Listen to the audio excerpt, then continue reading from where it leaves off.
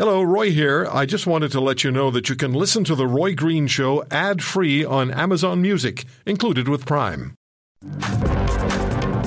Joe Warmington has been a friend of mine for many years. Post-media, Toronto Sun columnist, one of the best journalists in my humble opinion. We've worked on some cases together and been very successful at getting situations resolved, like bringing an 18-year-old Canadian out of Cuba where he was being kidnapped by the communist government, quite literally.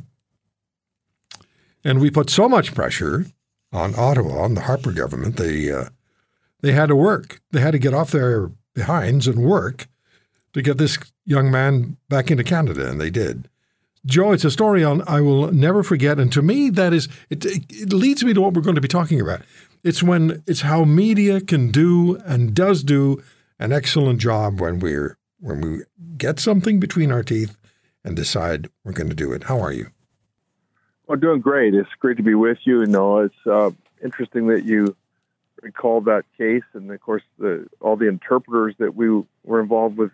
Yeah. Not only bringing in, but we were dealing with them and helping them while they were fighting for their lives in great peril.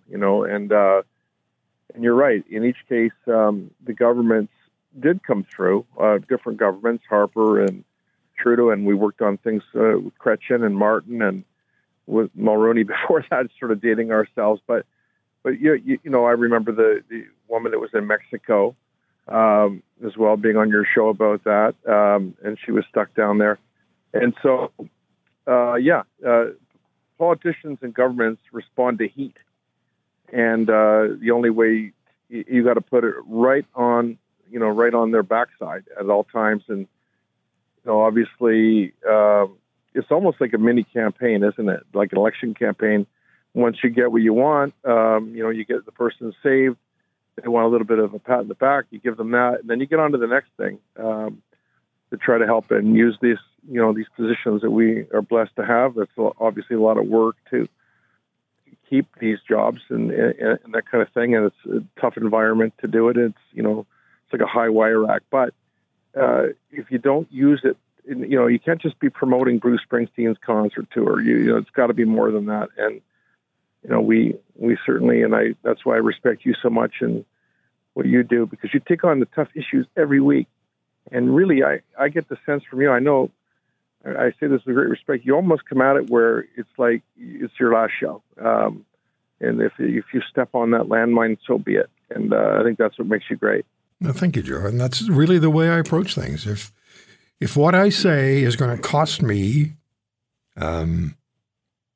my job, or it's going to cost me, if it's going to cost me, so be it.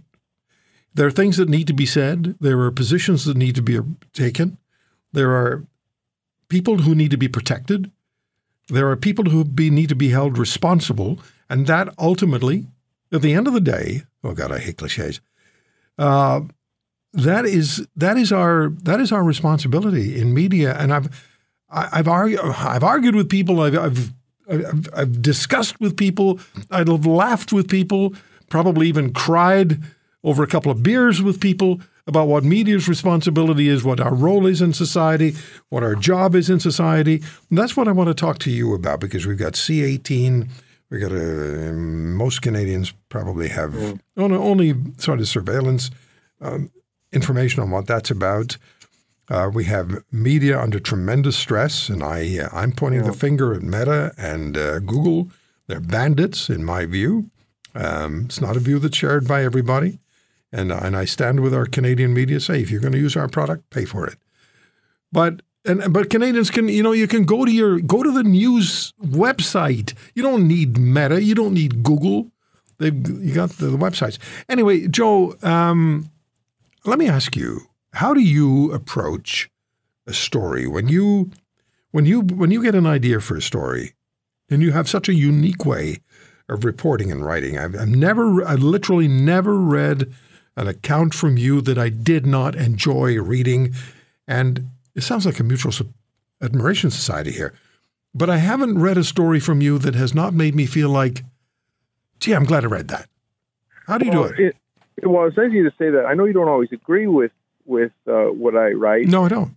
and I don't always agree with your position on the show, but I feel I'm like shocked. that, and I think that that's the standard that we have got to keep, and we've got to bring to everyone else. No offense to this, a couple of older guys talking about, whatever the younger reporters are. A lot of them are on independent media, but their feelings get hurt awfully easily, and they want to cancel people and block them and destroy them and talk about them. Of course, that's not what you're supposed to do. You're supposed to have a drag-it-out battle on some issues. You're obviously going to agree on some issues, but you still respect each other a lot after. In fact, sometimes you even listen and change your mind. I think back to, I'm going to answer your question about, how we approach these things, but, I'm always humbled about the times that I think I got it wrong or, sort of on the wrong side. Didn't have the full picture. And I think back to the Iraq War and how Jean Chrétien we didn't go into that conflict with the U.S. At the time, I was really upset about that and articulated that, wrote that, even went to Washington to talk about that. In retrospect, I don't feel that way now, and I don't think many people do.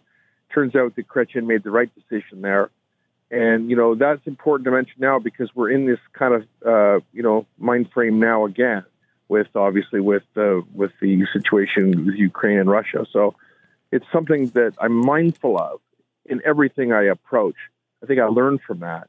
I've learned from Afghanistan as well because I saw, and I was obviously when, they pulled out of there, left all those people that we cared so much about to fend for themselves. We got a few out, people that we knew. They were lucky, obviously they were lucky to get out of there. Many didn't get out of there.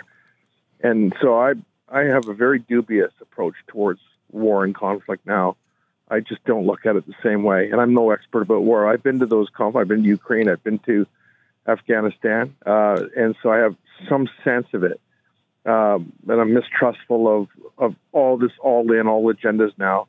I'd rather sit down and hammer it out the way that Reagan and Tip O'Neill did, in the days of the American during the Cold War, and Margaret Thatcher and the like. And then, of course, they didn't always agree either, but they all liked each other. At the end, they'd go for a drink, and that's what I believe has to happen. Yeah. Yeah, that's the way it used to be in Ottawa and Washington. They would battle each other fiercely during the day, and at night they go for a drink or go for dinner.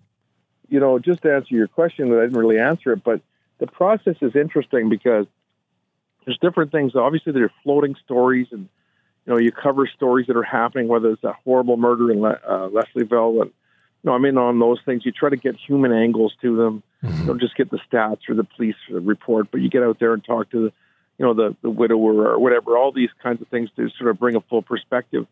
But it's interesting today, I was just thinking about this, and I was thinking of you right away. My son and I went to Bellevue House in Kingston. We're down in Kingston Way on our summer vacation. And Bellevue House was where Sir Johnny MacDonald lived, and that's a National Historic Site. And, obviously we were excited to go in there. And, of course, it's just about 6 blocks where they tore the statue down a couple of years ago, and I'm still smarting from that. And I was there. My dad is in his 80s, and we watched them stuff this, this beautiful bronze statue, a huge thing, so heavy, into a storage shed here in Kingston. And the feisty old Scot didn't want to go in. It took them 2 hours to push him in there. And that statue had been up 125 years. I mean, it was just ridiculous. But I went in there today with my son, and the Parks Canada people were in there. And everything they said about Sir Johnny MacDonald was negative. Everything. From that he was a drunk, the bottle, he married his first cousin, he bribed his way to the prime ministership. He was responsible for killing Louis Riel, obviously the residential schools. Went on and on and on. So you're sitting there as a columnist, and you don't just get the explosion, but your lights go on. Like you think, wow, and I'm on holidays now, but I'll probably do a column on that. I tweeted out, and I tweeted at you, Roy, just to show you the picture of Bellevue House. The reason I mention it is that it occurred to me that, obviously it's out there for everyone to see, but that there's been a orchestrated effort to sort of tear down Sir Johnny MacDonald, taken off the dollar bill. The schools have been changed, the highway, the statues, and then you go over to the house that he lived in, a National Historic Site, and they talk about how horrible he was. And I think that is a core that it comes down to journalists where there's a narrative that comes from government. And if you don't follow, we saw that with the pandemic and the vaccines, and you see it with wars, as I referenced earlier. And I think what I was trying to say was that you got to stand still and step back and say, what exactly are you telling me? And is it accurate? And is it something that you just want to parrot? Or do you want to challenge it? You know, the left does a really good job of that. They call it the fact checking.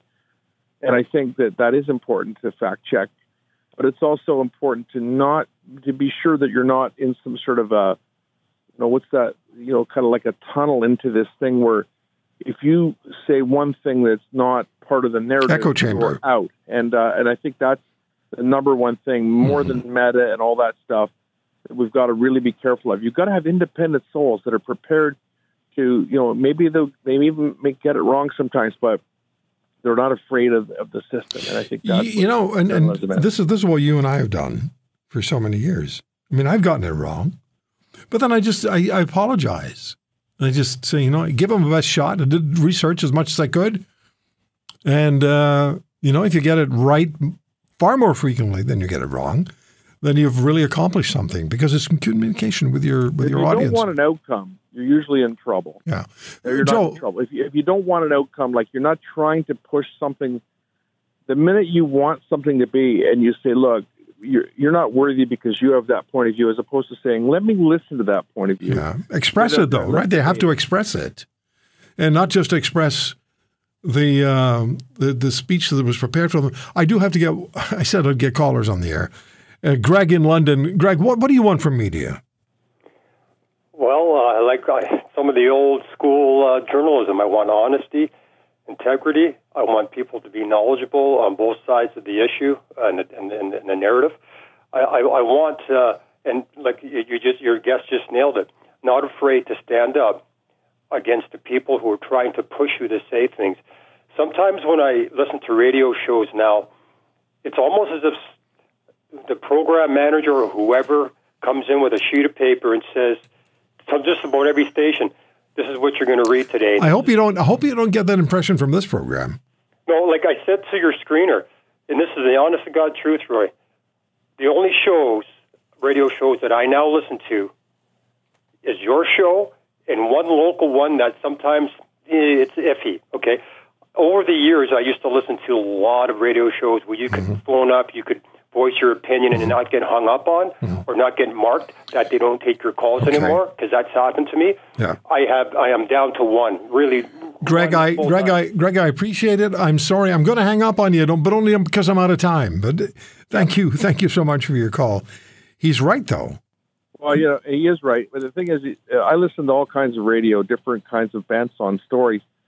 You want to be challenged when you're listening to it. If you're just hearing what you want to hear, that's not good either. And so, that's the whole challenge of it is to listen and obviously. Oh boy, points of view. Joe, time just gets the better of us. If you want to hear more, subscribe to The Roy Green Show on Apple Podcasts, Google Podcasts, Spotify, Stitcher, or wherever you find your favorites. And if you like what you hear, leave us a review and tell a friend. I'm Roy Green. Have a great weekend.